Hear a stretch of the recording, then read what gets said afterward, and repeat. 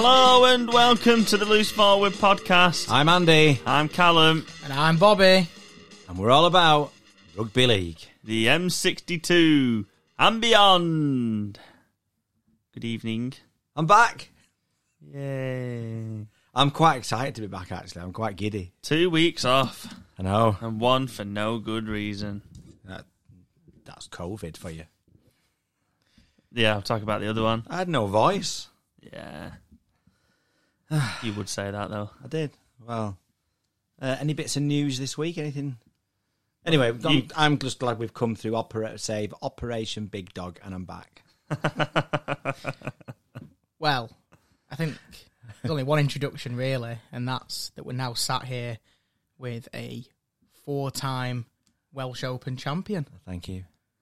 Oh, yes. Congratulations. Tell the people of your achievement. Tennis, yeah. Yeah. Despite Bry from 6 again and his gifts and his merry way and it was a championship performance. Quite pleased, yeah.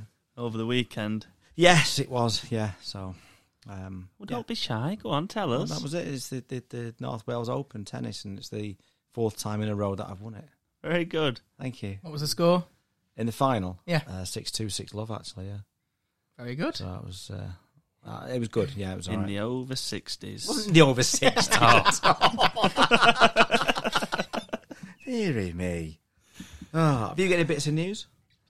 Not really. I have, but I want to sort of bring it in later. Oh, fair enough. Okay. Just it ties in with one of the games over the weekend. All right. Fair enough. And it just sort of explains how I felt about that game, to be honest. All right. Fair enough.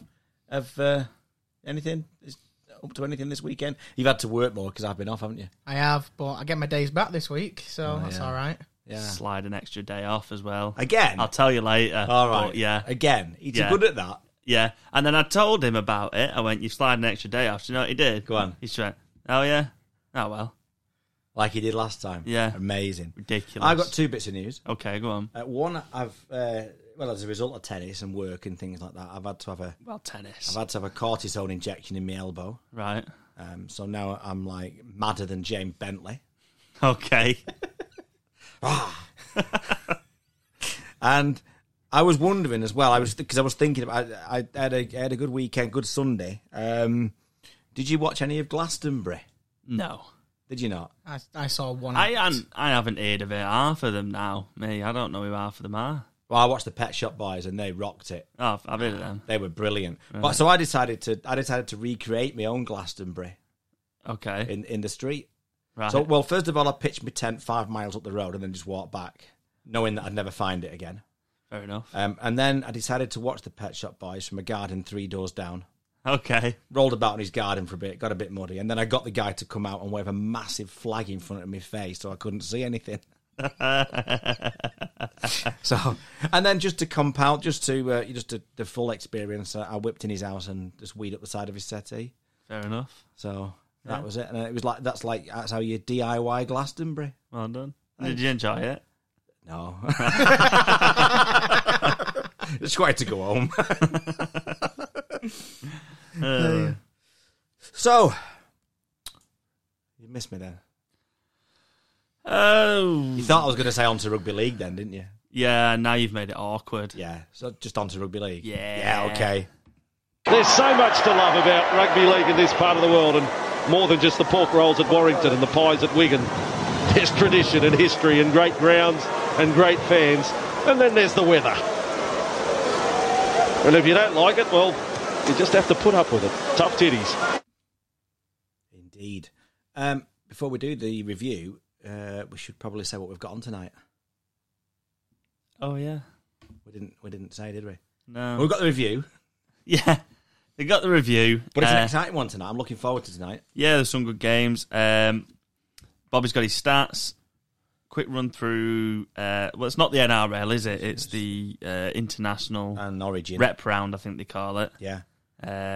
And then we will be joined by St. Helens fan Stephen Orford. Yeah, who's well known in rugby league circles with blogs and podcasts and everything else. And that should be a really, really interesting Yes, chat. he's on the 13 Pro-Am podcast. He does the Saints blog. Yeah. Yeah, so... he's done all sorts of stuff in the past. So that'll be really interesting, I think. Yeah. Good one for Saints fans tonight. Yes, absolutely. And then obviously we'll finish off with the Prediction League. And Bry from 6 again. Yeah. Yeah, just him. Yeah. Him. Yeah. Right. Where do you want to start? Well, I'm going to let you lead this because of what you said at the beginning. So off you go. Should we just get it out of the way? Yeah. Right. Okay. Well, went down to London on Friday night. At London? Yeah. Just to stay the night to see girlfriend's sister, and they had a concert. They went and watched Buckingham Palace and everything. You went, didn't he? No. Definitely. Saw some Broadway musicals. He did, didn't he? Yeah. No, it Jealous. was horrible. It was horrible. It smelt funny. Yeah. Anyway, It it did. Anyway, London smells funny. yeah. So, on the way down, it was just a disaster. It was pretty much bumper to bumper all the way down. It took me 8 hours to get there. Okay. 8.5 hours, something like that. It was horrendous. I was running late. They were going watching this concert that they were running late for. Who were they watching? Green Day were the main one. All right, carry on then. Some Mosher band. Yeah, carry on then. Yeah. And it was just horrendous. Like, back with aching, everything. I had to carry loads of boxes up once I got there on my own because I had to bugger off to this concert. Because there was rail strikes as well. Yeah, which is why I think it was worse. It was just the worst trip I've ever taken in my life. And then I got there, I got settled down just in time for kick-off on the Friday night to watch Warrington and Hull. And I'm watching it and I'm thinking, I would rather have done that journey again than watch that. Like, it was more painful than the journey. It was the worst game of rugby league I have ever seen. It was that bad. I've got no notes about it. I haven't. I just wrote, no tries, worst game ever. It was shocking. London. It was... That was all I put. So you get all the way down to London, you think, I'll just relax now. I'll have a drink, plop in front of the telly, watch Warrington and Hull, watch some rugby league. Yeah. And it was that. And that came on. Yeah. What a day. Was it one of them days, where you think, I'm glad today's finished. Was it one of them? Yeah. Like that. And that was... But how bad was it, though? It was terrible. I mean, it takes a special game of rugby league to make me fall asleep twice. I fell asleep during the game and watching the highlights. It was that boring. You watched the highlights? I had to just make sure I didn't miss anything in case I fell asleep. Right. But Was there any? Well, I saw something. I can't remember who said it on Twitter, right? Yeah. But Salford and Wakefield, which obviously we'll get onto later, but 74-10 won it. Yeah. And the highlights video on YouTube was about 4.5 minutes. 4 minutes. Let's just call it 4 minutes 30, right? And the highlight video for Warrington and Hull was apparently 4 minutes 20 or something. How have they squeezed 4 minutes out of that? 26 knock-ons. Unbelievable. I don't know what else to say about this game. It just looked like two teams that were desperate not to lose rather than trying to win it. Yeah. That's all I can say. I think that's all you can say. It was just... Well, I saw something over Twitter about this game, and I want to see what your opinions are. And someone asked the question that, does this game prove how broken that the Man of Steel point system is? Because if you look at some of these results over the weekend, Salford, Wigan, Saints, how can you award a player in those games 3 points who have done absolutely, worked the socks off and done absolutely everything they can? Can you honestly tell me that any one of those Warrington or Hull players deserve 3 Man of Steel points? It's a good point. It's a good point. I'd rather them do it like they used to do with the journalists voting on it and things. Mm-hmm. or the players. The players one is the best one, but some of the players took the mickey out of it. Yeah, particularly the French ones. Yeah. But yeah, I know but I, if they could do it properly, then I agree. Just one question on it before we move on swiftly. Poor attack or good defence? Poor attack. I don't think there was anything to defend, really. No, I didn't see the stats at the end in the completed sets and things like that, but it was dreadful. Should we move on from it? Because otherwise, Bobby will be going to sleep again. What's next? Well, we mentioned Salford and Wakefield, so we might as well go to that, eh? Yeah. So Salford 74, Wakefield 10. Again, just I say it every week, and nothing seems to improve. Wakefield's defence is abysmal. Every week, it doesn't look like it's improving. They get torn through like wet tissue paper. Wet paper towel. It's got to be on it, surely. Well, wet paper towel. Yeah, that's the wet paper towel, the defence. Well, they've now conceded 440 points, which is the second worst. Behind Toulouse. Yeah, who have conceded 449. Wow.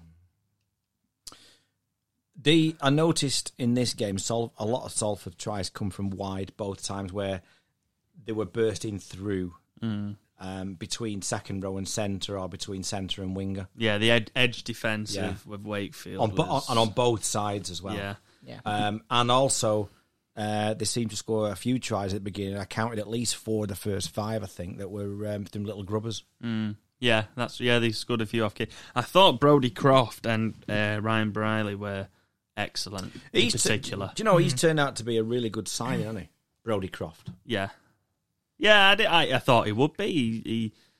I think he was quite excited when he played in the NRL. I think it was a surprise that he'd come over, to be honest. But I also think because he'd gone to Salford, I'm not sure, but he didn't come with a lot of fanfare. Like Mitchell Pearce, for example. He didn't come with a lot of fanfare, but a real pedigree in what he'd done in the NRL. Yeah, did he start off at the Storm and then move to the Broncos? Yeah, and he's carried on that form for Salford. I thought he looked excellent. Them two in particular, I thought looked really good. And Joe Burgess was on the end of a lot of good stuff. And did you see the last try though when Burgess was in touch?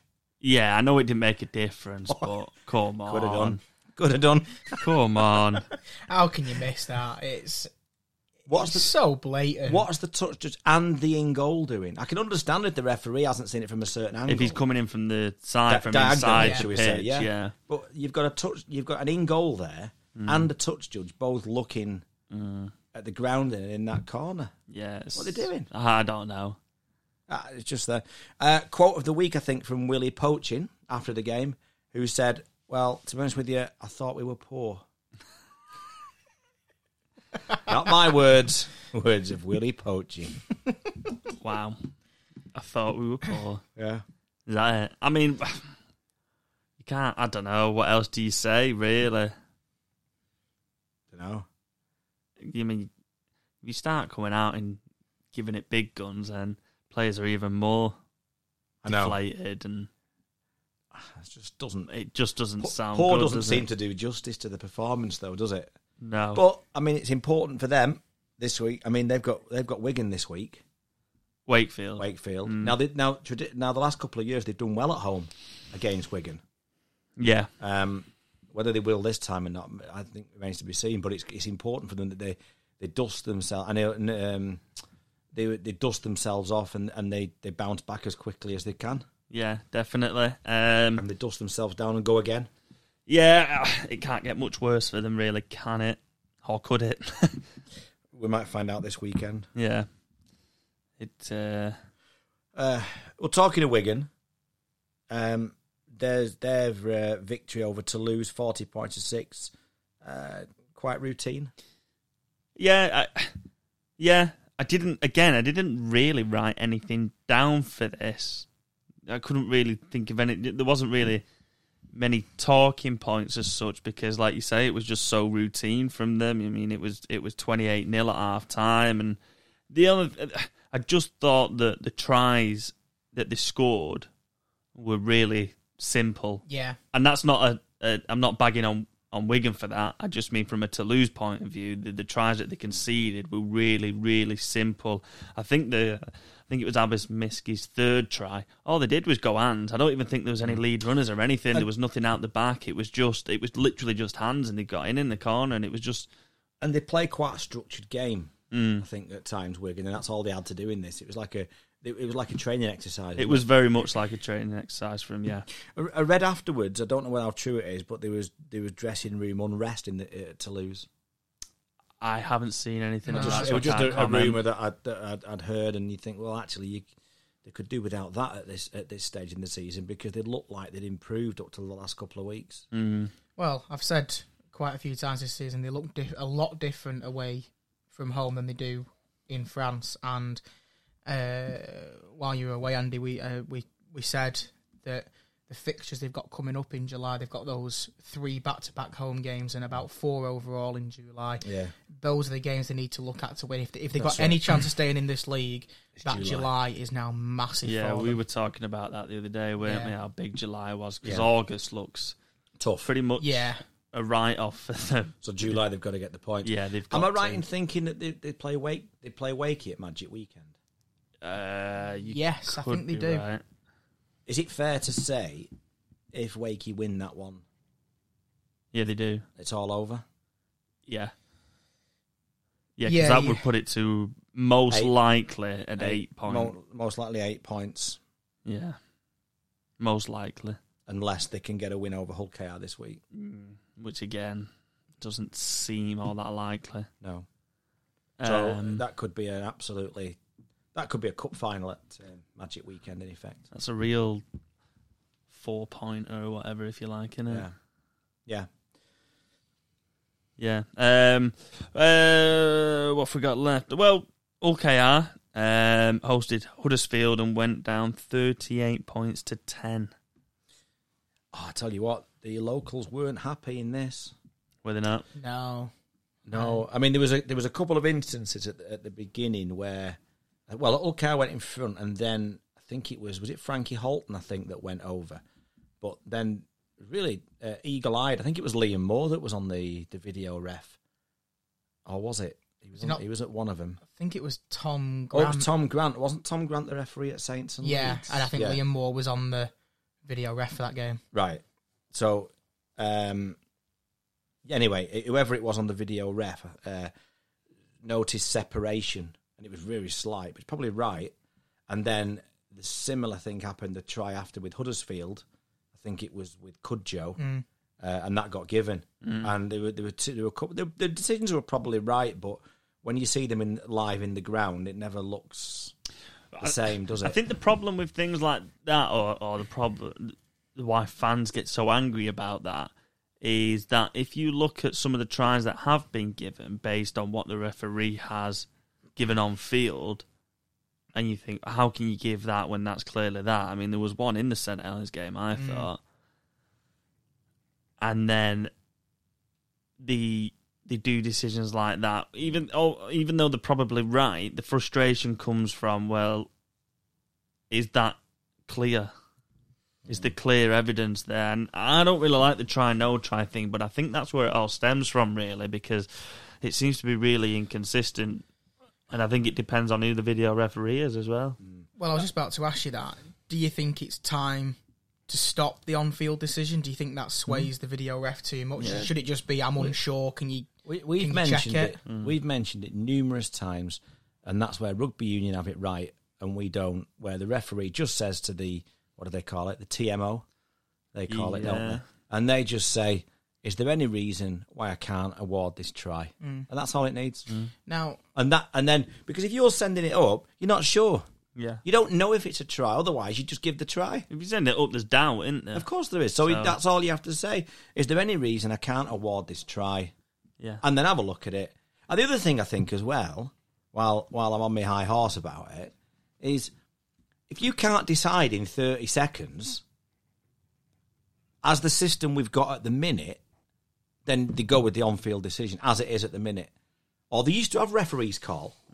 Yeah. The only You're kind of sick of me watching videos from every conceivable angle that don't show anything different for about 3 minutes. The only time that the try no try is good is when there's a grounding and you can't see the ball, but the referee might have had a slight view and he thinks, well, I'm here on the spot. Like, I think that's a try. But when it comes to camera angles, you can't really see the ball. But that all that is benefit of the doubt then. Well, in one of the games that we'll come to me, in a minute, to me, the referee's, like you just said, on the spot. He's a yard away or 2 yards away. He's got a better view than the television. What would be amazing if every game was on telly and then they could just give a try and let the video ref check it. Like the NRL do. Yeah. Yeah. Yeah. It's a warped system we have at the moment because only half the games are on television. It leads to so many inconsistencies. Yeah. As well. It's for a professional sport, a top level sport. It's wrong. It's absolutely ridiculous. But going back to the game, Huddersfield just carrying on and looking really good, doing it. Yeah, sorry, I forgot we were talking about the game. Yeah. Yes, Leroy Cudjoe hadn't scored a try all season. Yeah. And like buses, they all come at once, and he got 3. He did. Looked like he had a really good game. I mean, it was only 10-4 at half-time, wasn't it? But then they have the worst possible start with that terrible kick-off. Yeah. And Luke Yates ends up with it and runs 40, 50 metres. And Lachlan Coote got nowhere near him. Well, I laughed my head off at that because Yates seemed to run into him, run towards him, and then thought, oh, no, I'm running towards him, I better run the other way. And then Coote seemed to, turn like milk or something and didn't get anywhere near, did he? I mean, he's never had bags of pace, has he? But he's just nowhere near him. No. Did you see the post online that a Hull FC fan put up on eBay? He put he listed a pair of deep sea diving boots, and he put them on eBay, and he described them as Lachlan Coote's match worn boots for his field. Oh no! I mean, to be fair to Coote, he hasn't got a lot of pace, and he's probably not there for that. He's a different type of fullback than someone like Field or Wellsby, isn't he? He's a but that was not good. No, it wasn't good. It didn't look good. It didn't look good at all.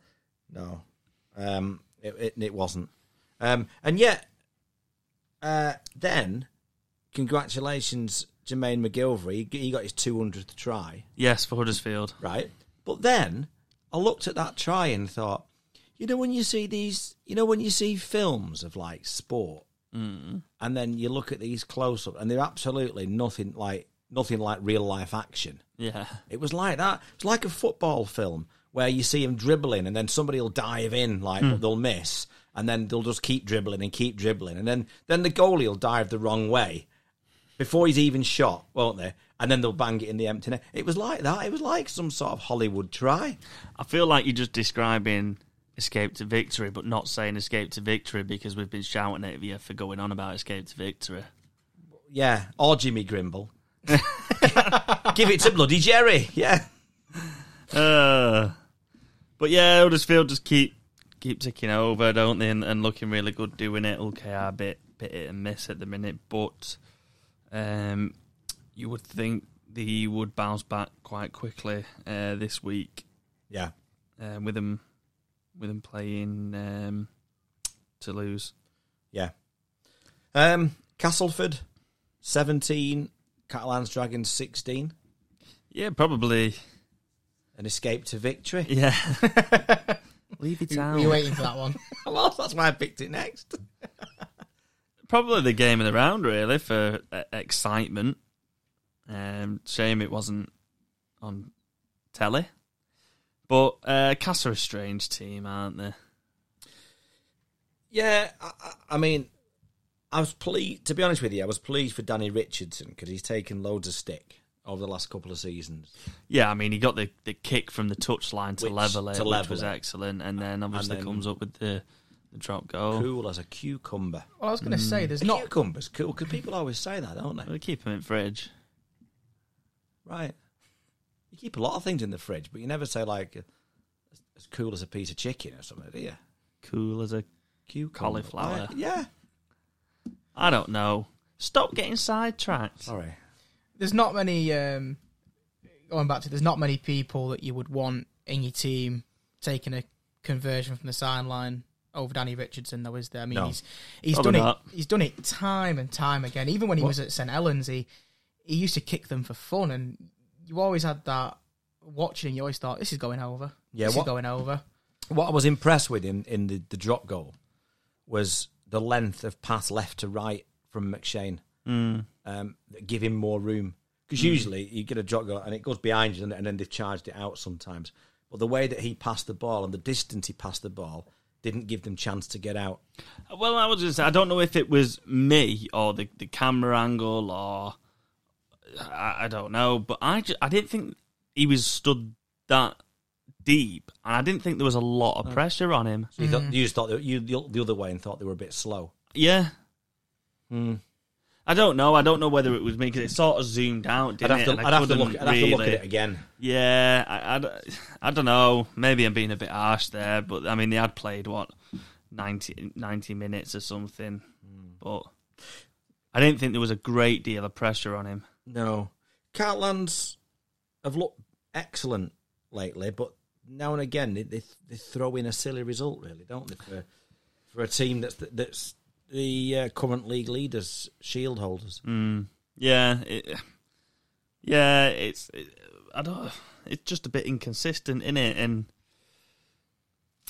I know they've got a couple of injuries, but you would have thought going into this game he would still have enough to come away with the 2 points. Definitely. I actually thought in that game, going back to the tries, I actually thought it was very soft defence from both teams. There wasn't a try in that game that wowed me. I thought, oh, brilliant. No. It was a lot of, Castlefords were, like we've said all season, a lot of crash balls, a lot of over the top stuff, right. Which is, like we've said, maybe it's a Lee Radford tactic. But the Cartlands ones, some of them were just really just soft. No, you're right. Every try was from within the 10 metre line, wasn't it? Yeah, I thought the Tompkins one in particular was really soft from a Castleford point of view. Nice dummy though.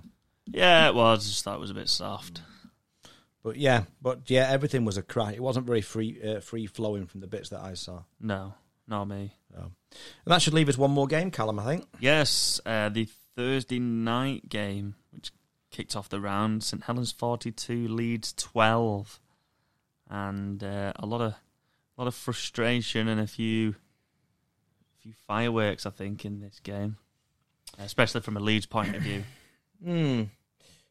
So, let me ask you this: so, Leeds fans absolutely up in arms about the referee, saying that he gives Saints tries that weren't, the sin binnings were not right. Saints should have had their own sin bins, things. How much of that result, 42-12, Bobby, how much do you put that down to the referee? Not an awful lot. I can see the points Leeds fans are making in the sense that there was some obvious or glaring issues, shall we say. The Parsi try, there was a pretty clear strip from Wellesby down the left-hand side to get them the ball back. Maybe you could, you can argue that. But to be honest with you, the ones that I've seen Leeds fans complain about, I think there was 3 in total. Even if you took those 3 off St. Helens, they didn't look like even putting up a fight. But you say that, but with 25 minutes to go, it was 20 points to 12, and they're in the game, aren't they? But that's what I'm saying. The only one that I thought was really, really obvious was the try that was awarded to Grace. I just thought he dropped it. I just thought that was clear as day. Tell the way the ball falls. Yeah, I don't see how they can give that.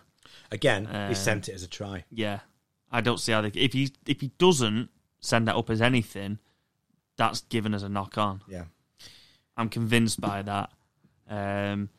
There's possibly a case for 10 minutes for Alex Walmsley with a shoulder charge. Was that when he bundled Tetevano off? No, this was just a separate thing. I think it was early in the with him and Lees. Yeah, when it was him and Lees. I think it was late in the first half. I think it was. Maybe a shout for that. Well, there's been quite a few comments about when Tetevano got his red, that Walmsley ran in and bundled him off. Yeah, that he should have been up before the disciplinary for that. I don't see how. Mainly from Wigan fans, to be honest. No, it was seriously. With Magic Weekend. With Magic Weekend coming up, yeah. Let me guess, they wanted a 2-match ban. They did actually, yeah. They did. Yeah, I bet. Let's go to discipline, right? Because I don't. Tetevano and Bentley. I mean, first of all, I thought. Sorry, I forgot who the first sin binning was.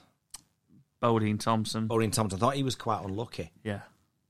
Because we were watching the game, weren't we? And we commented on it, didn't we? To say, actually, if someone steps back inside, your natural body movement is to throw your arm and then thus your leg out. Yeah, if you get caught and shuffling across and he comes back in, it's not like he's just stuck his leg out. He's gone with his arms as well. Yeah. I understand why. It's a penalty. Yes, it's a penalty. Is it a sin binning? Not so sure. Is it a ban? I think he's got 2 games. So is it a ban? No, definitely not. It's not like he's just tricked him. He's gone to try and get him with his arms as well. He's just trying to throw everything he can. He's trying to change his body weight back the other way. Everything he can to try and stop him scoring. I think a ban for that is ridiculous. I do, but at the end of the day, Leeds have finished this game with 2 yellow cards and a red, and I think they were very unlucky. Very, very lucky to not have a 3rd yellow with Harry Newman. You see him and his little meltdown, his hissy fit. Yeah, with the referee.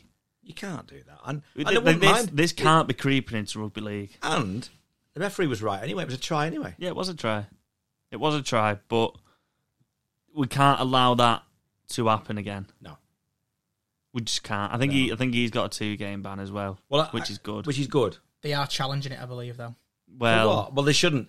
If they challenge stuff like that and it gets reduced, it sets a ridiculously dangerous precedent. Yeah, absolutely. I've read that they're challenging it because Newman said that he was just a passionate player and sometimes it boils over. He understands the ref has a tough job, but his passion got the best of him, but it's not his character.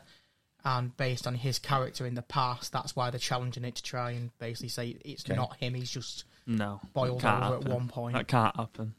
Well, he scored a great try and then celebrated quite passionately in front of the Saints fans. Yeah. As well. So you can't have it all ways. I mean, it's not just things you say to the referee, but his body language is what people in the crowd would pick up. Yeah. Mm-hmm. Doesn't matter what he could be saying nothing, but if you're remonstrating and jumping up and down in front of the referee, that's a bad look for you as a player and for your team and for the game. You know? Yeah. And just before we finish on that, if you'd have said, right, well, there's going to be 2 yellows and a red, picking your 2 players out from your 3 who were going. Well, I've definitely got 2 of them right. What was that odds that you told me about before on the old James betting? Bentley to be yellow or red carded. And what price was it? Evens. Even money. Ridiculous. Bad challenge, Tetevano. I just don't see what they're bringing to Leeds Rhinos. They're not bringing anything. Leeds, from what I've seen, Leeds fans have just completely had enough of Tetevano. So they should do. And they just a lot of them have been calling for the disciplinary to give him a 2-year ban. But they'd be better off. Yeah. Yeah, they would. Because he's an absolute liability. Yeah. And Bentley's becoming the same way. Yeah. Yeah. I think they've still got a little bit of patience with him, but he's probably got a bit of patience with him because actually when he plays, he's not a bad player. He plays well. I've not seen Tetevano do anything. Well, that's the point I'm making. I've never seen it. No. Anyway, that wraps up the round. I think it was quite a good round overall. There was some really good games, I thought. Except for the... apart from one. Yeah, except for the London one. Yeah. The London game. Anyway, we'll move swiftly on.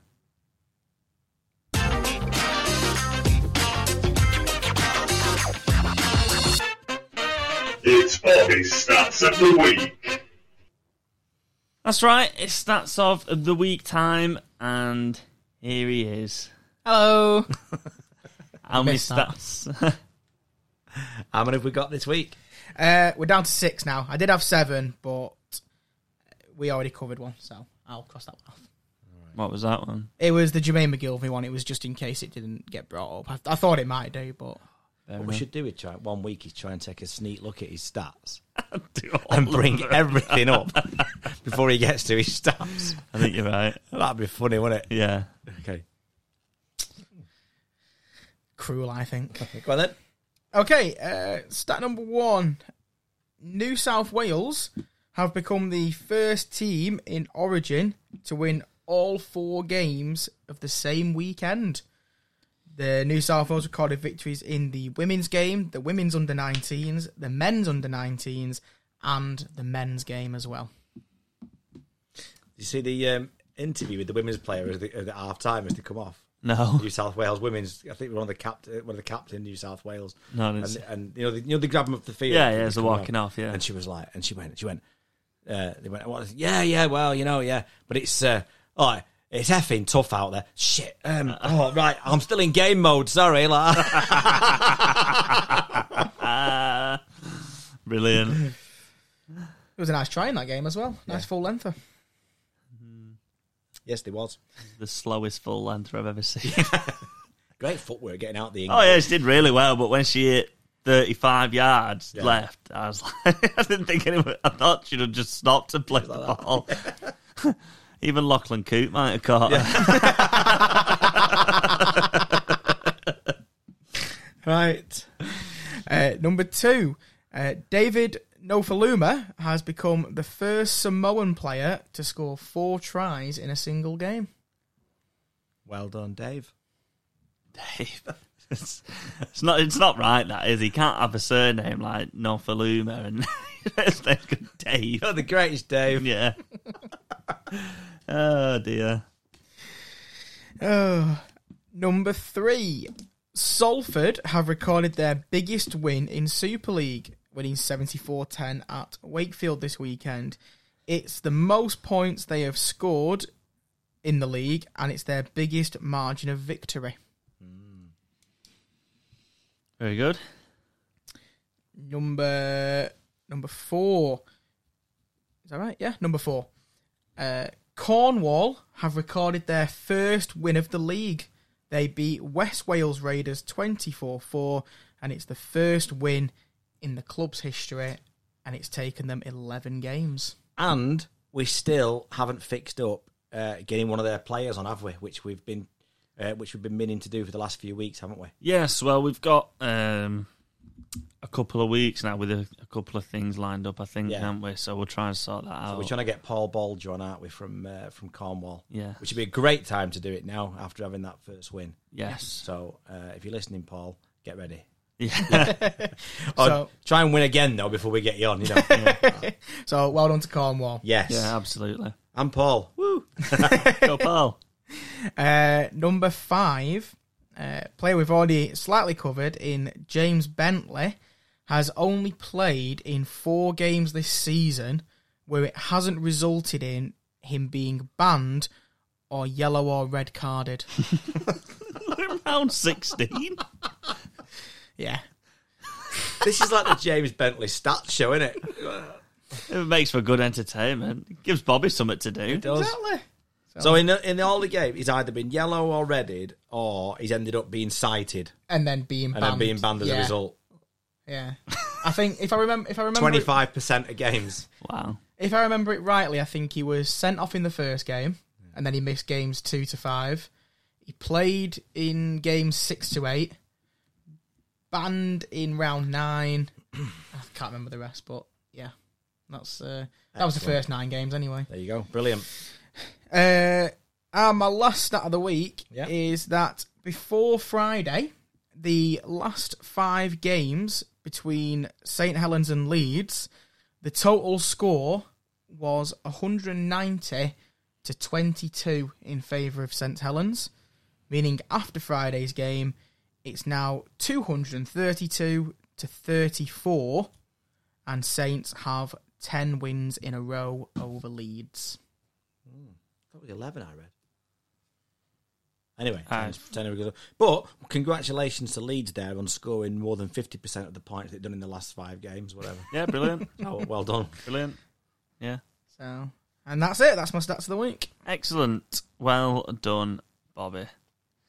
Right. Well, let's move swiftly into this then.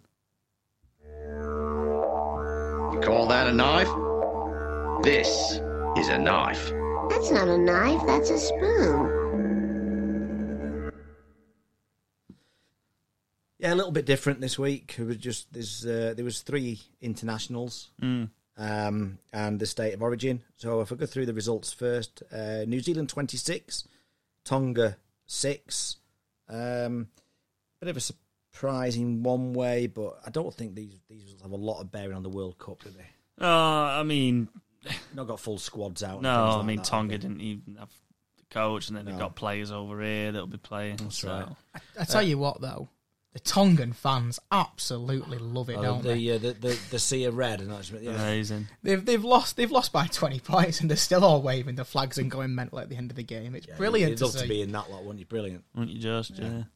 Samoa 42, Cook Islands 12. Samoa looking pretty strong, aren't Yeah, they? yeah.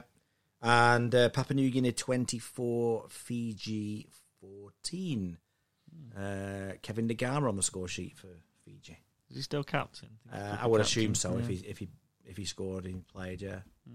And then Origin, New South Wales 44, Queensland 12. Yeah, the second half was an absolute pummeling, wasn't it? Yeah. That from Nathan Cleary is one of the best individual performances that I've seen in not just in Origin but in any game. Yeah. One of the best performances I've seen anybody put in. 24 points he got. Yeah. But just the way that he directed his kicking game, everything bounced off him, and I just thought he was. I thought he was absolutely fantastic. Yeah, I think that his performance, obviously, in playing better was obviously massive difference to the first game. And I also thought Matt Burton made a huge difference. As far as Origin debut goes, that is way up there. Yeah, way up there. I mean, there's people who have had good debuts. Yeah, but that was spectacular, I thought. Yeah. Do you know, I read something on Matt Burton this week. You know, when he was at the Panthers, apparently, you know, when he scored, as you saw for New South Wales, he likes to sort of boot the ball away. Yeah. And apparently the Panthers had to step in and ask him to stop celebrating like that because they were losing balls going out the stadium. Well, did you see the bomb that he put up during the game where he was about 20, 30 metres in his own half on the left-hand side, and he put the bottom and he put it across field, and I think it was to Lange on the other side, on Queensland's left. He dropped it over his left shoulder. Yeah. So he'd booted it that far, it had gone over the opposite winger's left shoulder. Yeah. Unbelievable. Do you think Cleary makes Jerome Luai look better than he is? Yeah. Absolutely. Not saying he's not a good player, but if you throw him into another team, I don't think he's half the player. 9 Panthers in the starting teams there was. Yeah. Most for New South Wales, I would imagine, but yeah, just the Panthers effect. Well, I've read a couple of things, because I've read a couple of things this week. One is that people are saying that the Panthers will win the World Cup. Right, probably would, but go on. And then second, our old friend Gus Gould. Right. Gus Watch this week. Ask Gus, he didn't reply to our question. Right. Which I think it might have been Steve. I think that it might have been Steve Orford that pointed it out to us from a stat about the Roosters that you put in last week. Okay, being not out of the top 8. Yeah, and he said, "So that's nothing. Saints haven't been out of the top 8 for 127 years." Right? So we posted that to say what would Gus Gould say to that, but he didn't reply. I bet he didn't. No, he didn't reply. He didn't fancy answering that one. The ones he did answer were, who's going to win the World Cup? And he answered Australia and then daylight second. And then he said, who do you think they'll play in the final? And he went New Zealand and daylight third. Come on, England. Come on. Yeah. We've got to win now, haven't we? I tell you what, he doesn't half love himself, though. Gus Gould? Yeah. Doesn't half love himself. He's got the hashtag Ask Gus or whatever. Yeah. Right. And I don't listen to this just on the basis that he's a bit of an arsehole. I don't like him. Right. But obviously he's got his own podcast, Six Tackles with Gus. Yeah. And I only listened. They were doing this thing in the run up to first game State of Origin. It was like stories of Origin. Right. So they had different players on from like defining moments of different games and stuff. It was quite a good listen, mainly because he wasn't on it. It was his mate that was doing it that he does the thing with.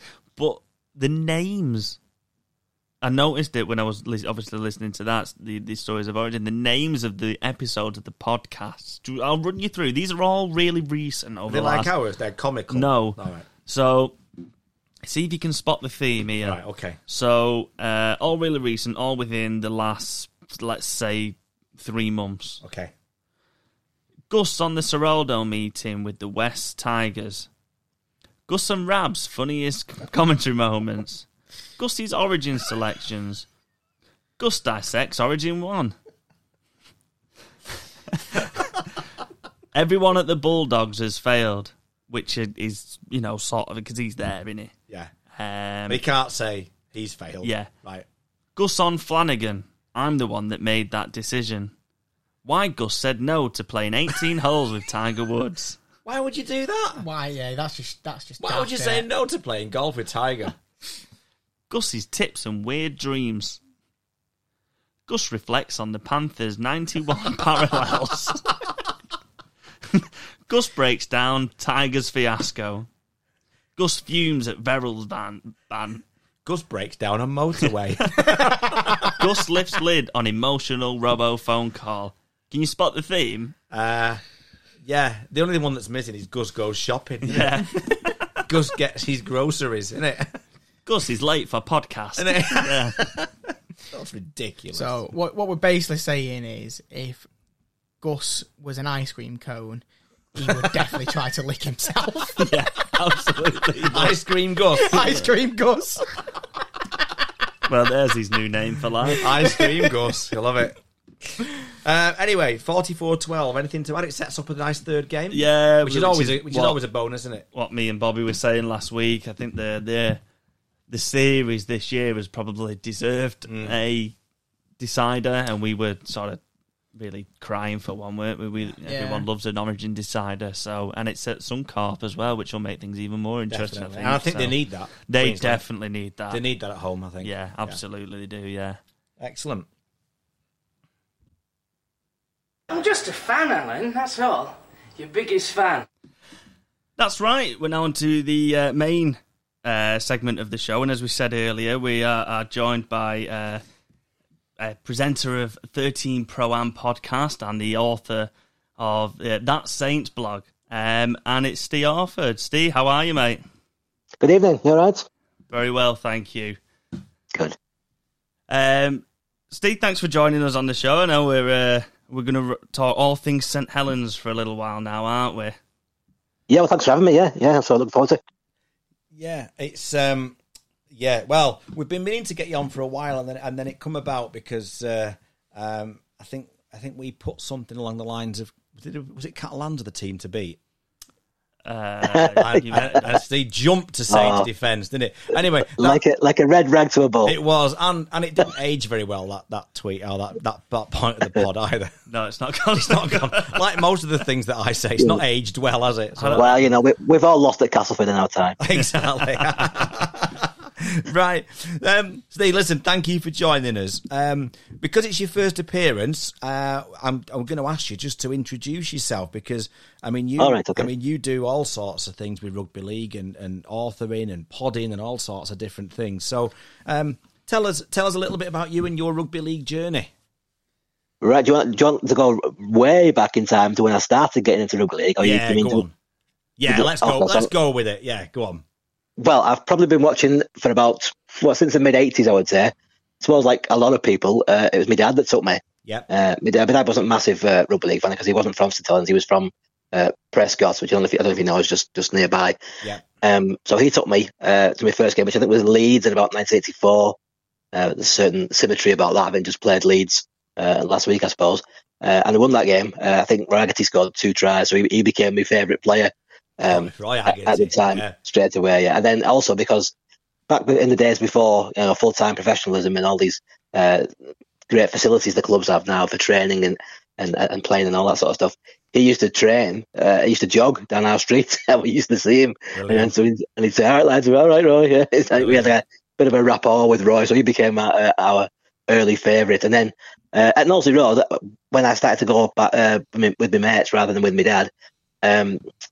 I used to get him free because I'm a wheelchair user. Right. They didn't bother to charge wheelchair users then because the facilities were so dilapidated. Yeah. Even then, I think they just thought they couldn't justify it. But I'm so much more happier about being where we are now because I'd rather pay now for a fair price for a ticket and be guaranteed a ticket. In those days, all my mates, they used to let one person in free with me, but then they'd all want to be fighting over who that person should be.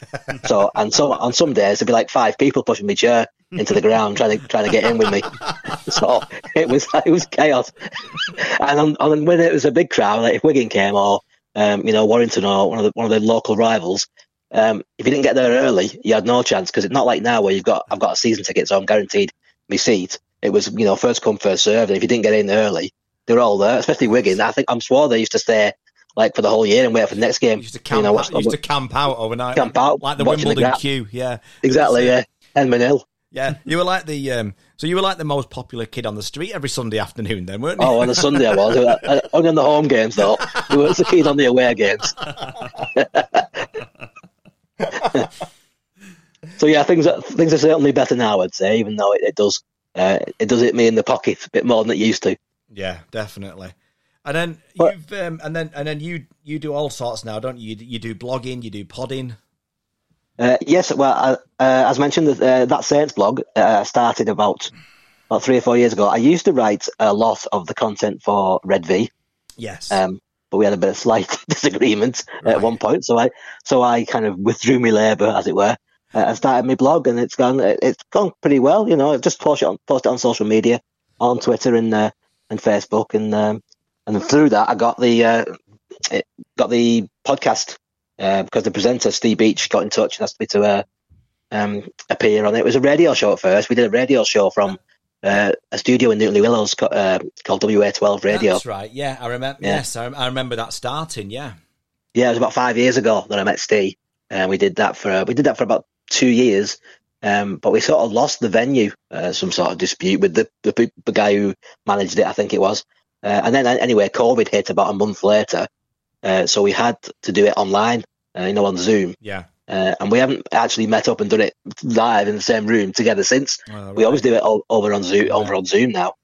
These are the secrets of the train, I suppose. I shouldn't be letting slip, but we haven't actually got an alternative venue, so we do it live on a Monday, over Zoom. Yeah. So I've really enjoyed doing it. So it's great. Brilliant. So where can people find it on Twitter, for example? Steve, where can they find both of your bits of work? Well, the blog is, as I say, called That Saints blog, but it's the address is Stephen Orford on Saints.blogspot.com. Okay. And that's Stephen with a PH. Okay. And the best place I think to find the podcast would be if you go to 13 Pro Am Twitter. If you just look up 13 Pro Am Twitter, I think it's at 13 Pro Am. Yeah. And you find all the shows. Will be on that on the feed there on Twitter. We do them live over Spreaker. We have a little what's called a chat box. That's right. And one or two people do join in with us and interact with us live on a Monday night. So that's a bit of fun as well. Yeah. And then it goes out as a podcast later in the week for people to listen later. Yeah, smashing. Right, we're going to talk Saints for a little bit if that's okay. Yeah, absolutely. Yeah. Right, Bob, I like talking Saints. Yeah, you've got a first question for Steve, haven't you? I have. Steve, we've seen some fantastic St. Helens teams over the years, including one not too long ago. From 2006 when they won the treble. Where does this team of St. Helens, where they've won 3 in a row now, where does this rank for yourself as a greatest team? Well, I mean, that 2006 team you mentioned was an absolutely outstanding team. I saw the James Roby program on Sky the other night when he was interviewed with John Wilkin. Well, talking about his it was a good program, that, wasn't it? I enjoyed it. It was very good, yeah, very insightful. And just talking about his career, and he talked about at that time having what they called a superstar culture, because they had like Sir Paul Sculthorpe, Jamie Lyon, Sean Long, Kieran Cunningham, and there were megastars all the way through that team. Yeah. I don't think you really have that now. I mean, I'm at the risk of being labelled a bit of a naysayer.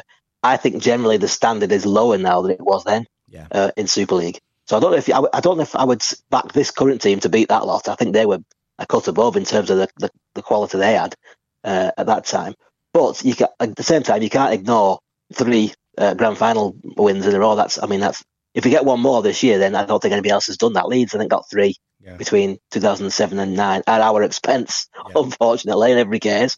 But yeah, I think if we get 4, that would be certainly an historic achievement. I mean, this is a very, very good Saints team, but I think that 2006 one, which won the treble and had so many all-time greats in it, I think that would probably, for me, just about edge it. I think the only person in this team that will be considered an all-time great when he's finally hung the boots up is James Roby. Yeah. I think the rest of them are very, very good players, but not on the level of, I think, your Sculthorpes and your Sean Longs and on those types of players. There's a few with a chance. I think Makinson's not far off. He's been excellent throughout his career, and Lomax possibly, and big things expected of Lewis Dodd, but obviously a long way to go in his career. Yeah, no, that's a good point. Right now, I know certainly over the first couple of years of his tenure, you were quite critical of Christian Wolff and the style of play, weren't you? With the Wolf ball.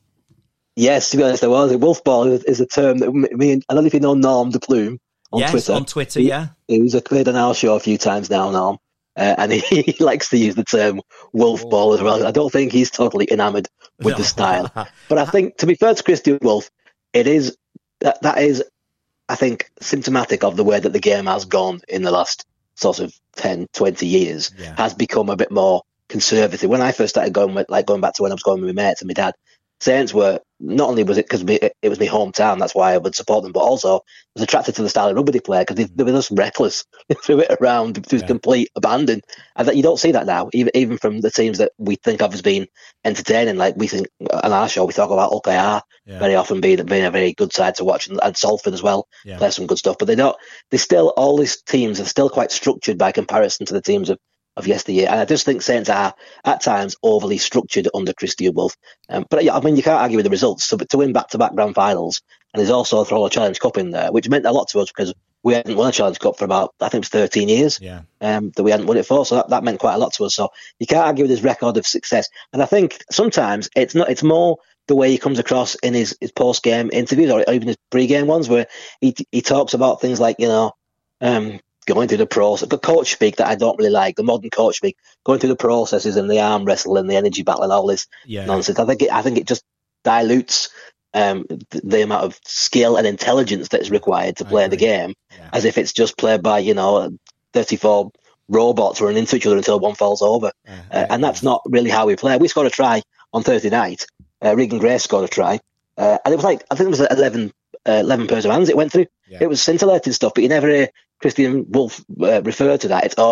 He always focuses on the energy and the phrase they use, efforts. Yeah, and that kind of thing. It's all about the physical and the things that you can pretty much train a monkey to do. But the things that require inspiration, he doesn't tend to focus on, and that just makes me a little bit grumpy about him. Really, do you think it's very NRL-ish talking? Very much, yeah. Middles and edges and all this type of stuff. That's Cunningham. Yeah. Cunningham talk. Yeah. Do you think? Do you think it's? I mean, do you think he's changed ever so slightly from when he first came in? Do you think I think he has. Yeah, I do. To be fair, I think he has. Yeah, I think the key to that is Dodd, because last year when we had Theo Farge, who for me is more of he's less of a runner. He's more of a passer and a kicker type halfback. Yeah, of course. He's got a good kicking game, but I don't think he's quite got Lewis's kind of eye for a gap and pace off the mark to get through that gap. So I think we were all worried when Lewis came into the team last year that it was Wolf was the problem, and he would have Lewis Dodd playing more like Theo Farge and just putting up bombs and shuttling it on sideways when he got it and not really trying to attack the line. But that hasn't been the case. Dodd has actually made us a lot more watchable in the time that he's been in the team. But unfortunately, as we know, he's injured now, so we're struggling a bit in the halves because we've let Theo go to Huddersfield. We've had to sort of mix and match, and having Hopoate injured as well has not helped because we have to move Wellesby from fullback, having lost Lachlan Coote. So we've been trying a few combinations there, and there have been times when it hasn't quite worked out, and we've got away with it on a few occasions. Certainly, I think when we played Salford at home and Morgan Knowles came up with that ridiculous tackle at the end, which saved the game. I think Salford deserved to win that game. So there's been a few times where we could have been caught out, and so I think that the main problem we've got at the minute is that half-back department. That's lacking a bit of consistency, I think. Yeah, I mean, and it looks like it's going to be. It looks like, I mean, assuming Hopoate comes back in, which it doesn't look a lot of guarantee at the minute because he can't really string any games together at the minute, can he? Made biscuits. No. Yeah, he's. He's.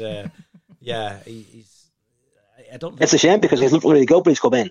I don't think he'd actually be in your team, Callum. He's always injured. Yeah, but I think when he moved into fullback, the couple of bits that I saw, he looked like he was starting to click a little bit and join in. So I think that could have gone well. And obviously, if they can string games together, that's I think what looks like will happen. And I think it could work well as well. Yeah. I think it gives a better balance. That's all. Yeah. If you have him at fullback, he's reliable. He's been playing well when he has played. Yeah. Just as you say, he's not played enough. Yeah. And when he is there, it allows us to have Wellesby and Lomax in the halves, and they're very, very good combination together. Yeah. And he could sort of join a line and be that kind of extra pivot that Lachlan Coote used to be. I mean, he's not got the skills of Lachlan Coote, but he can do the job. I think that gives us a better balance. Yeah, I mean, John Bennison did really well on Thursday, I thought. But there was areas of the game where you thought that just shows a little bit of lack of experience, like a game time. Yeah, sort of stuff. yeah. And I think Hopoate obviously has got that in abundance, really. So I think it sort of balances out there, doesn't it? Yeah. That's right. Yeah, I mean, a lot of Bennison's rugby's been played on the wing earlier in the season, and so now he's had to adapt to. I know he plays fullback, or he has played for a lot of fullback for the reserve team and the academy team. So he has played that, but playing at Super League is a different proposition altogether. So I think he's done all right, like you say. But it's the size as well with Bennison. He looks a little bit undersized for Super League at the moment, but if he fills out a bit, I think he could certainly be one to watch. Definitely. So, probably a big question on a lot of St.Helens fans' minds at the minute, Steve, and that is, will Christian Wolf stay, or is the temptation of the NRL calling him back? What's your thoughts on that, and do you even want him to stay? Well, it's a tough one, isn't it? Because I think I probably do now, because I think, as I said before, the style is improving, and it has improved, I think, since Lewis Dodd emerged. So I don't think Wolf, despite what his interviews might project, is that much of a, up the jumper sort of coach. I think he does like to let his players express themselves a bit more than he did last year anyway. But at the start of the season this year, I would have said it's probably likely that he will go, because 2 years is about average, isn't it, for an an Australian coach coming over here with NRL aspirations, come to a club like St.Helens and do well, win a couple of trophies and enhance your reputation in the way that Justin Holbrook did. I mean, he turned us around. We were struggling there when he arrived under Kieran Cunningham, and he turned the club around and created the culture or restored the culture that we had in years gone by and made us into a success. And Wolf's carried that on, and to be fair to him, has probably improved the team in terms of how difficult they are to beat. I mean, they're very even when they play poorly in attack, they're very good defensively. Teams don't score a lot of points against them, so we've always got a chance of winning games because we made them so good defensively. But now I'm starting to think, because there's a few players who've signed extensions to contracts and things, Dodd being one, Metaltia, Conrad Hurrell, I think Ben Davis just signed a 2-year deal yesterday as well. So there's a few kind of bits of retention going on.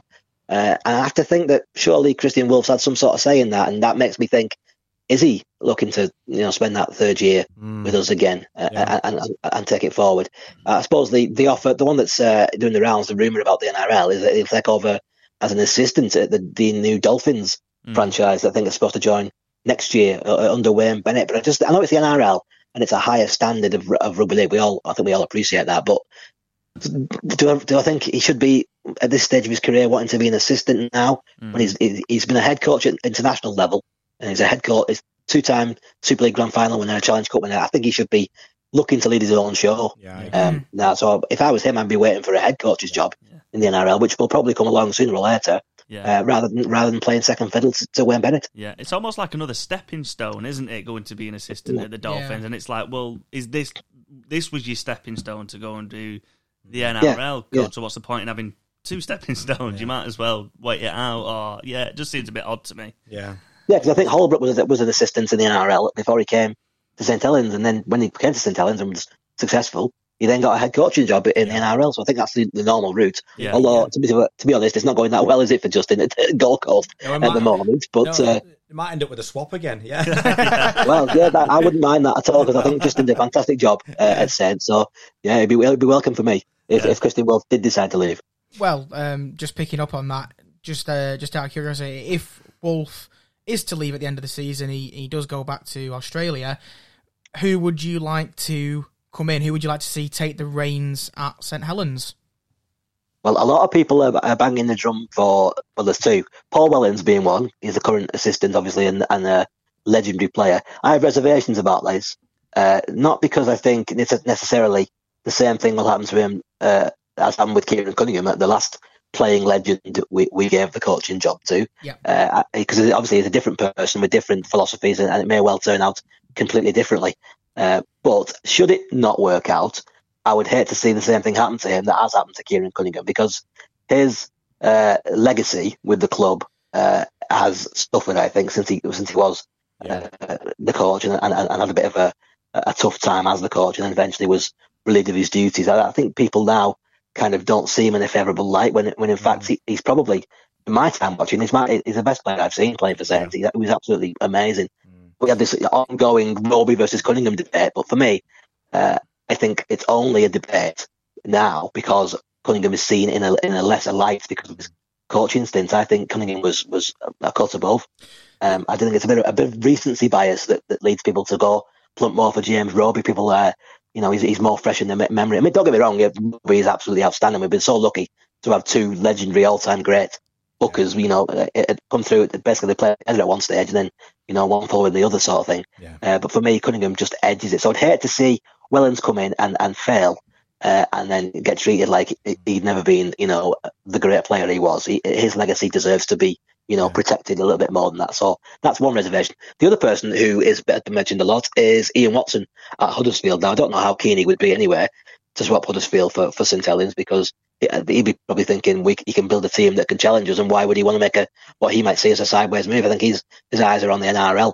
My reservations about Watson would be that he is, the way he talks about the game, and I think the way Huddersfield played the game is very conservative, and it's not something that I personally like to watch. I mean, if you win doing that, as Christian Wolff has, then you get away with it. But if you lose doing that, as Kieran Cunningham ended up doing, then you become public enemy number 1. So it's a very difficult.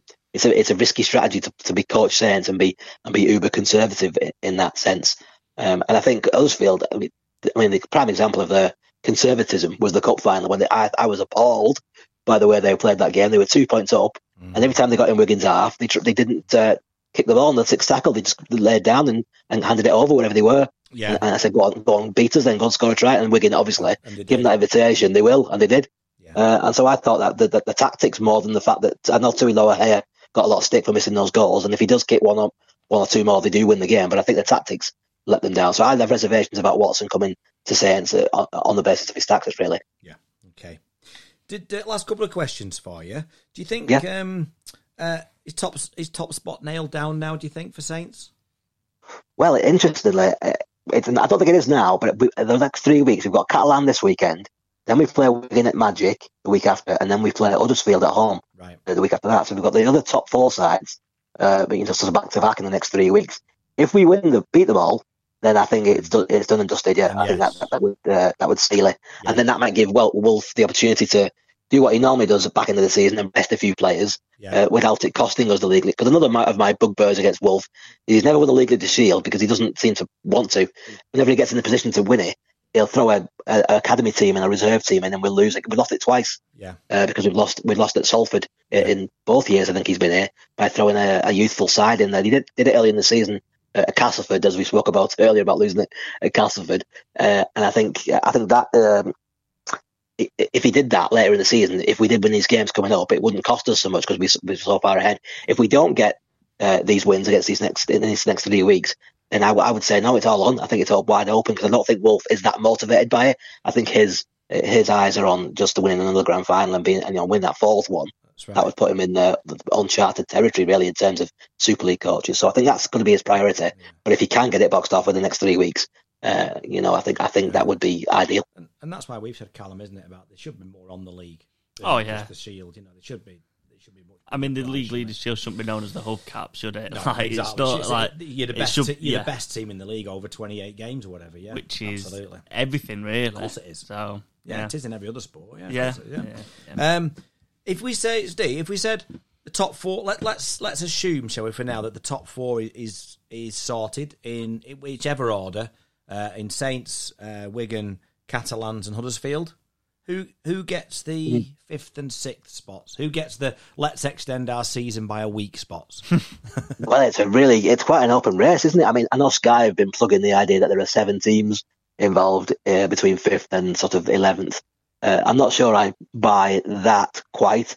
I don't see, Wakefield making a late run, given that they managed to chip 70 points against Salford the other day. I think they're probably not in contention. But there are 4 or 5 that you could say were realistic. I mean, Hull are struggling at the moment. They've lost pretty much all their creative players. If you think of Jake Connor's gone down with a bad injury, so has Tuma Varvey. Reynolds they've let go for whatever reason, but it wasn't working out, so they cut the losses a bit early. And Luke Gale got a head injury in the game, that awful game against Warrington on Friday night, probably the worst game I think anyone's ever seen for many a year. Yeah, that was our review of it earlier on. Yeah, I don't think you can see it any other way, can you? It was pretty terrible. Yeah. So the Hull worry me because they've got no halfback options at the moment. I think they might slip down a little bit. Hull KR, I know they got beaten by Huddersfield the other day, but I think they can move on from that. I think they were just gassed because they lost those 2 players so early on.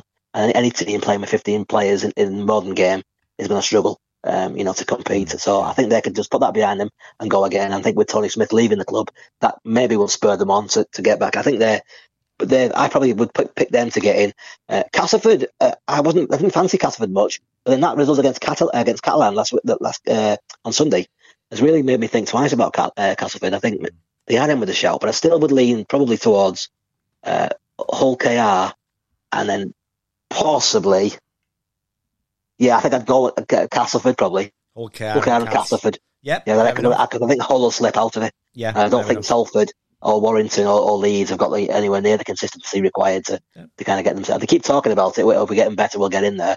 But they're running out of games, aren't they? So they just keep losing. So I think between those 3, realistically. Okay, fair enough. And then final questions before we let you go. We just want a quick prediction off you for the top and the bottom. So are Saints going to win 4 in a row? And who's going to, unfortunately, take the relegation spot? And if Saints are going to win 4 in a row, who's it going to be against? Right, well, it's very difficult in a competition that rewards the winner of one game on one normally October evening, and this year September evening, to say that they're going to actually, be at the best on that night and win it. But Saints are, I think, still the team to beat, the best team. So, and also being a Saints fan, I find it very hard to back against them. So I'd say, yes, they for me, they will win that 4th one. And I think, Catalan, I think will come again. I think that's a blip against Castleford. so I wouldn't write them off. But if I was going to pick one out of the other three, I'd have to go for Wigan. I think I've got more about them in attack this year than the other two, perhaps, which is an amazing transformation, because last year I think they scored the fewest points in Super League under Adrian Lamb. And then the injection of Jai Fields made a huge difference to them, and one or two other players, and they look like the team that can sort of put up. They're always really good defensively as well, Wigan. Even when they struggled last year, they were still good defensively. So I think if you push me on a prediction, it would be Saints Wigan grand final again. But I mean, I certainly wouldn't be surprised to see either Catalan or Huddersfield. I think it'd be one of those, two of those four. I don't see the other two. Whoever they might be, pushing in there. Although Hull KR came close last year, so you never know. But I think those top four, I will have it between them, and I think Wigan might just push through. And if it did work out that way, that'd be sweet for you, wouldn't it, Steve? That'd be. Well, it would, because we've played Wigan in 4 grand finals and we've won 3 of them. So I'd take Saints to beat. Take that. And the last time we played them, it was an absolutely diabolical game, but I ended in outrageous, memorable circumstances. So it's fondly remembered on this side of the hill anyway. But I'm not sure about over there. But I hope if it is that a repeat of that, I hope it's a more open spectacle, because that was a real what the modern day commentators call a grind, wasn't it? It was just like set up the jumper and then don't make a mistake, terrified to lose. What Christian Wolf would call a grind, didn't it? Yeah, definitely. Oh, he probably enjoyed it. Yeah, he probably loved it. But I thought it was a very dull affair until that last 20 seconds with that drop goal at the post, and Jack Wellsby came from nowhere and scored that try. It was outrageous. Yeah. And who's going down? Who we're not going to see in Super League this season? Assuming they don't change the rules and go 14 teams or whatever. But if it was a straight one down, who are we missing next year? Well, I was just going to say, don't rule out a late intervention from our rule makers in this game. It wouldn't be the first time that the people who run this game have changed the rules. Have changed the rules, partway through a season or towards the end of a season. Because there are a lot of people who will actually vote for that. They want to see Toulouse stay in because they are obviously not a traditional English M62 Rugby League area, and they are seen to be expanding the game, which it's fair enough. But I like to see things won and lost on the field personally, and I think if let's say they don't change the rules, I think Toulouse are probably a little bit too far behind now. From what I've seen of Toulouse, to see them, they've got a 6-point gap now behind Wakefield, although Wakefield are playing abysmally, but that 6-point gap, it's 3 wins. You see Toulouse winning 3 games. I think they play each other at Magic, Toulouse and Wakefield, if I'm right. So if Toulouse can win that one, they get within 4, maybe. Assuming both teams either lose or they get the same result this weekend. Assuming they both lose, it most likely, I suppose. It's going to be key. If Toulouse can win that game, they give themselves a sniff, 4 points behind. But certainly, I think if they're still level going into that game and then Wakefield win that game, I think it's done and dusted. Brilliant. Steve, it's been absolutely fantastic. Thank you for coming on so much. Thank you very much. Your passion shines through. The love of Saints and just as importantly, the love of Rugby League shines through, doesn't it, Callum? Absolutely, yeah. Bobby, thanks. Thank you for joining us. It was excellent. So we'll look forward to getting you on soon, and obviously being our Saints correspondent. It's going to be sooner rather than later, isn't it? So, let's hope so. Yeah, I look forward to it. Yeah, we'll look forward to it. So, listen, thank you so much for coming on, and we'll speak to you again soon. Will do. Okay, take it easy, guys. Mate. And you, mate. Thank you very much. Thanks a lot. Bye. And once again, thanks to Steve for that. It was excellent, that wasn't it? Really, really enjoyed that. Yeah, you can tell he's got a lot of passion for not only St.Helens but Rugby League, and that really excelled through there. Yeah, absolutely. Right, let's jump into the last segment of the pod then, just to wrap us up with. And as always, it is this. Loose Forward Podcast Prediction League with 6 again.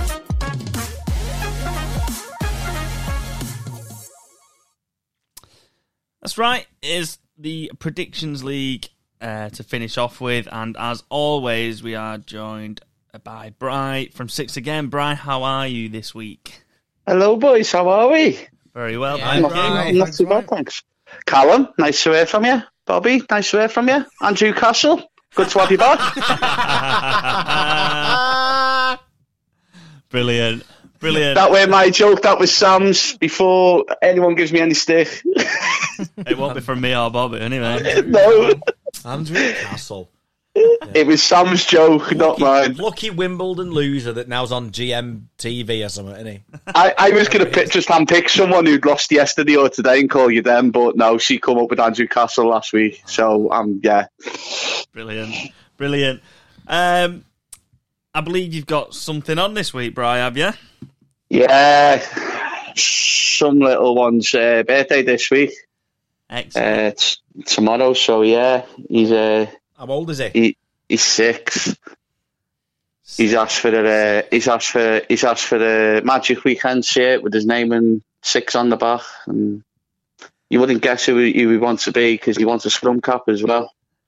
Yeah. That means he's going to be Luke Thompson, yeah. Theo Farge. He is from down there, yeah. Fair enough. It's looking like a Johnny Lomax. It is indeed. Yeah, so, well, listen, happy birthday, Freddie. Happy birthday to you, Freddie. Happy birthday, Freddie. And make sure you have a good day, and make sure your dad does everything that you want. Yeah, legally, your dad can't say no. On your birthday. Yeah, so he has to do everything for you. If he tries to, then you just say, I'm going to ring the police. Or the Loose Forward Pod. Yeah. Well, to be fair, it's not tomorrow I'm worried about. It's the weekend when he wants me to go to the field and play rugby and he steamrolls over the top of me and knocks me out again. So, yeah. We've all been there. Brilliant. Oh, God. All right. Right. Shall we get on with the predictions? Yes. Let's. Bright, who have we got on this week, and can you give us a roundup of the table? Right, so quick update on last week first. We had one very good week, one nearly good week, and a few poor weeks. We had 2 spot-ons, one from Lot 17A for Yorkshire, and one from Andrew Castle. It took me a second. I was like, what? And it was both the same game. They both predicted Warrington by 4. Yeah. Whoever predicted that. I mean, I said to Callum, I also said to Callum, there'd be no tries. I should get extra point for it. Did I say that before the game or something? I might have nodded off at that point. Yeah, all right, fair enough. Yeah. But we've had a couple of movers and shakers. Okay. Top, still the Insiders, 301. Andy, now thanks to your spot on, gone back to second again. Yes. With 269. Callum back to third with 266. Myself, I'm in fourth with 260. The stats team are in fifth with 225. Yorkshire are now Roy's not fuming. bottom. Yorkshire are not bottom. Lot 17, they got the most points of the week, and they are now on 213 and 6, and Lancashire are bottom with 211. Oh, well done, Lottie. Yeah. Already. Yeah. Yeah, but I've seen him on Twitter call himself Lottie. Okay. So, yeah, there you go. Fair enough. But yeah, brilliant. Well done. Lancashire, what's going on? That is a fall, isn't it? That's a fall, isn't it? If they go any, mind you, if the stats team go any lower. I was going to say, we're only 12 points clear now. That's not good. Yeah. Bobby, let's be fair. You don't. I looked at your result, what you predicted last week for fun. You only got 3 more points than what Roy did. So that's still 3 more points than we needed. Roy's spitting feathers, isn't he? Yeah. Roy's dropped him. You've had too many weeks. Yeah. This is unbelievable. You know what I'm going to do? Roy. Roy put his hole by 22 and he's treated like a hero. Hang on. Excuse me, Statsman. Surely you would have pulled up the average points by now. Yeah. For both of you. Well, maybe if you... maybe you should work it out for me, Bri. Work out how many... You're the Statsman. You got the scores. Right, who have we got on this week, Brian? Boys, we've got yourself, Callum and Andy. Stats again, Bobby's dropped. So Bobby's back in. For Yorkshire, we've got down at Bellevue. For Lancashire, we've got our Wigan fan, Johnny Ashe. And for the Insiders, we have a 3-time Challenge Cup winner, the current Challenge Cup Challenge Cup final man of the match, and England captain of the wheelchair team, Tom Halliwell.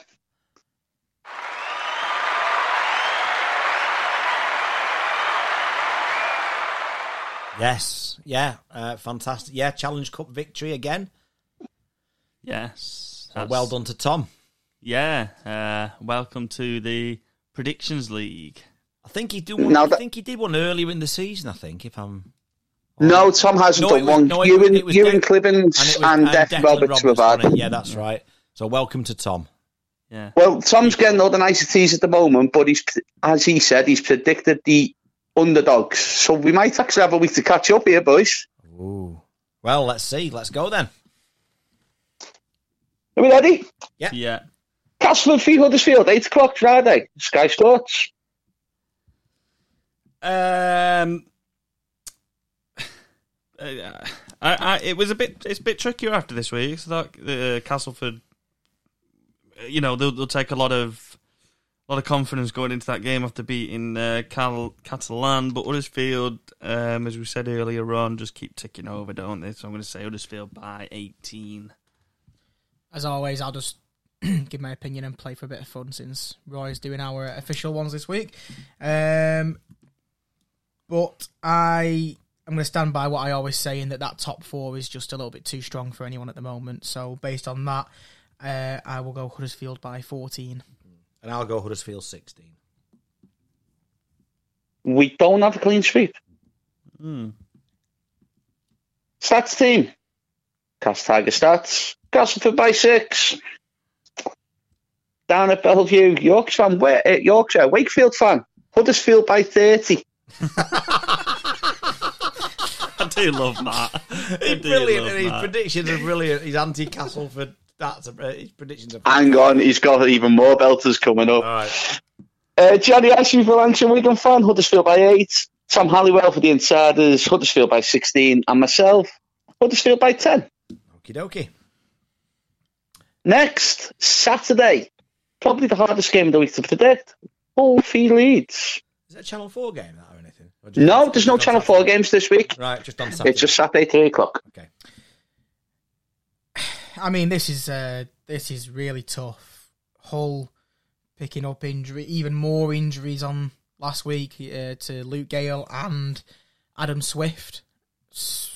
Their attack is falling miserably at the minute, and Leeds with 3 bans as well coming out of that St.Helens game. It's so hard to predict, but do you know what? I saw something and it said that if Leeds didn't challenge St.Helens with the team they had last week, they should give up, and I'm going to reinstate that this week and say that if Leeds do not beat this Hull FC squad, they don't look like winning another game to me. I'm going to go Leeds by 8. Originally, I had Hull down, but then I remembered that they've got no halfbacks.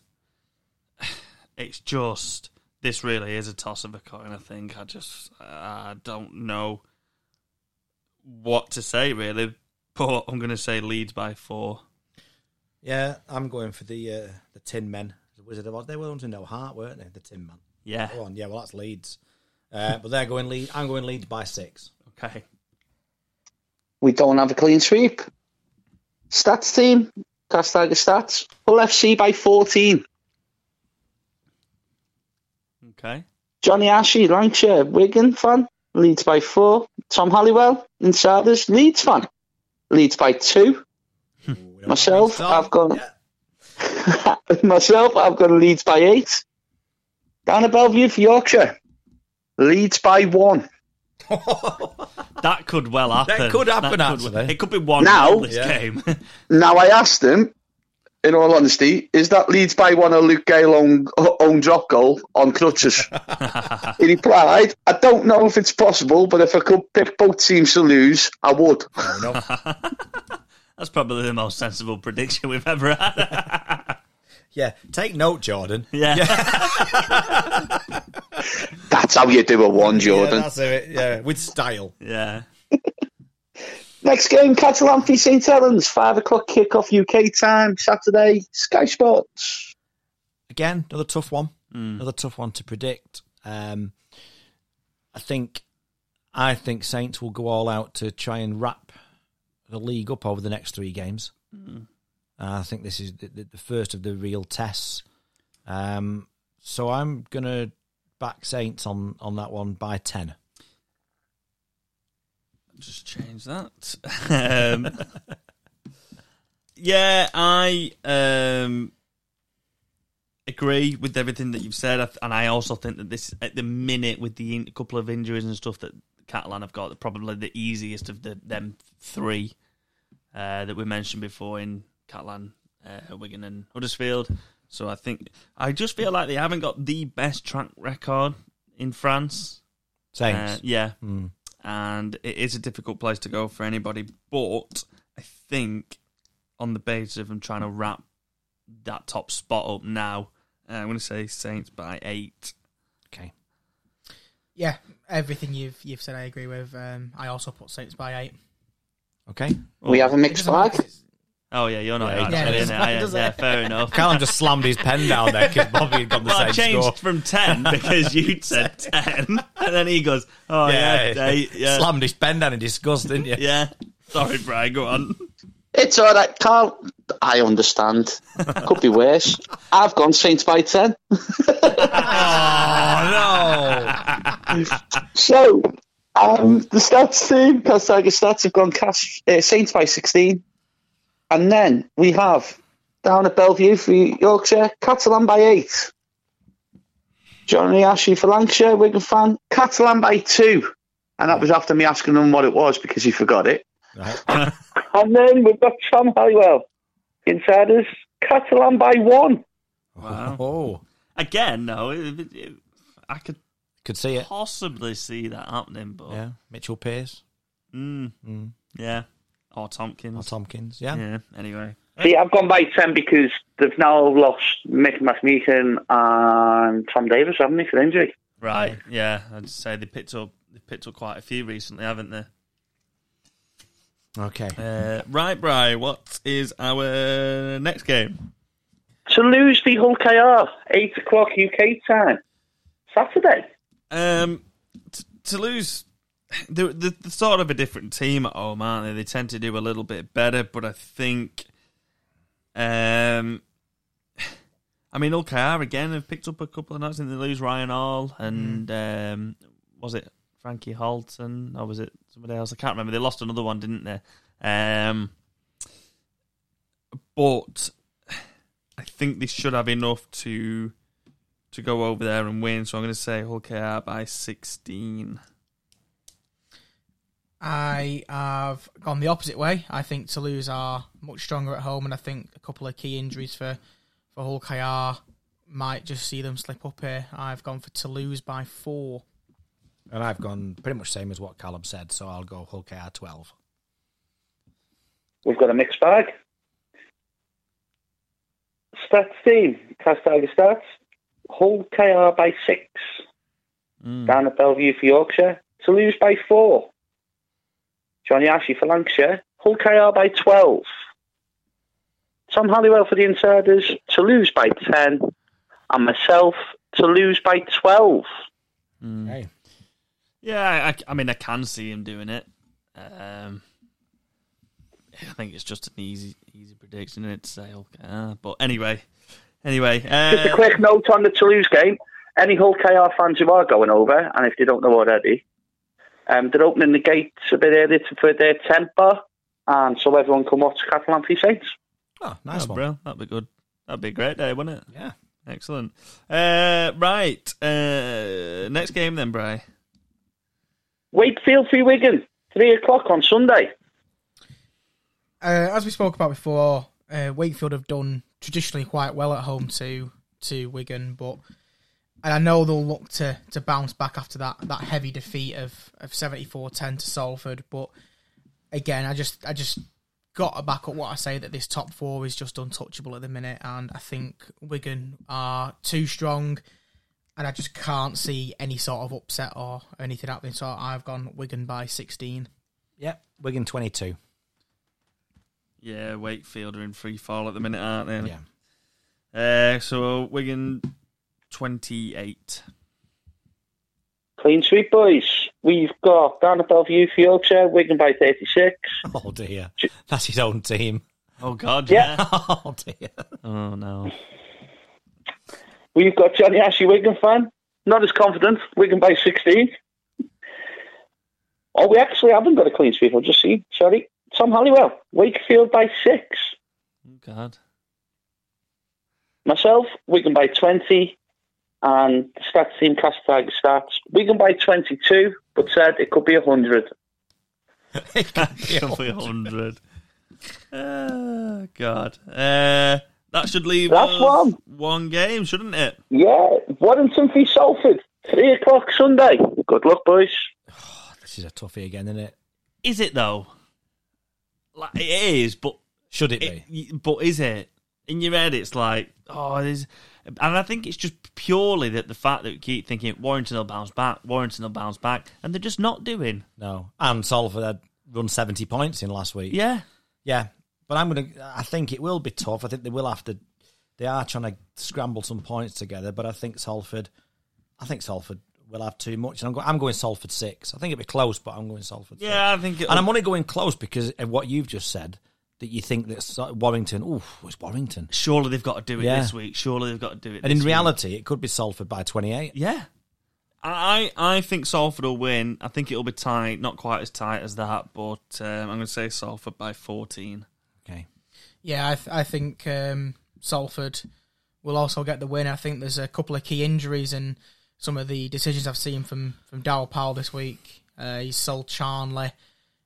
He's swapped Toby King for Jake Wardle, which, again, not a bad decision, but I just don't think Wardle will have time to settle in.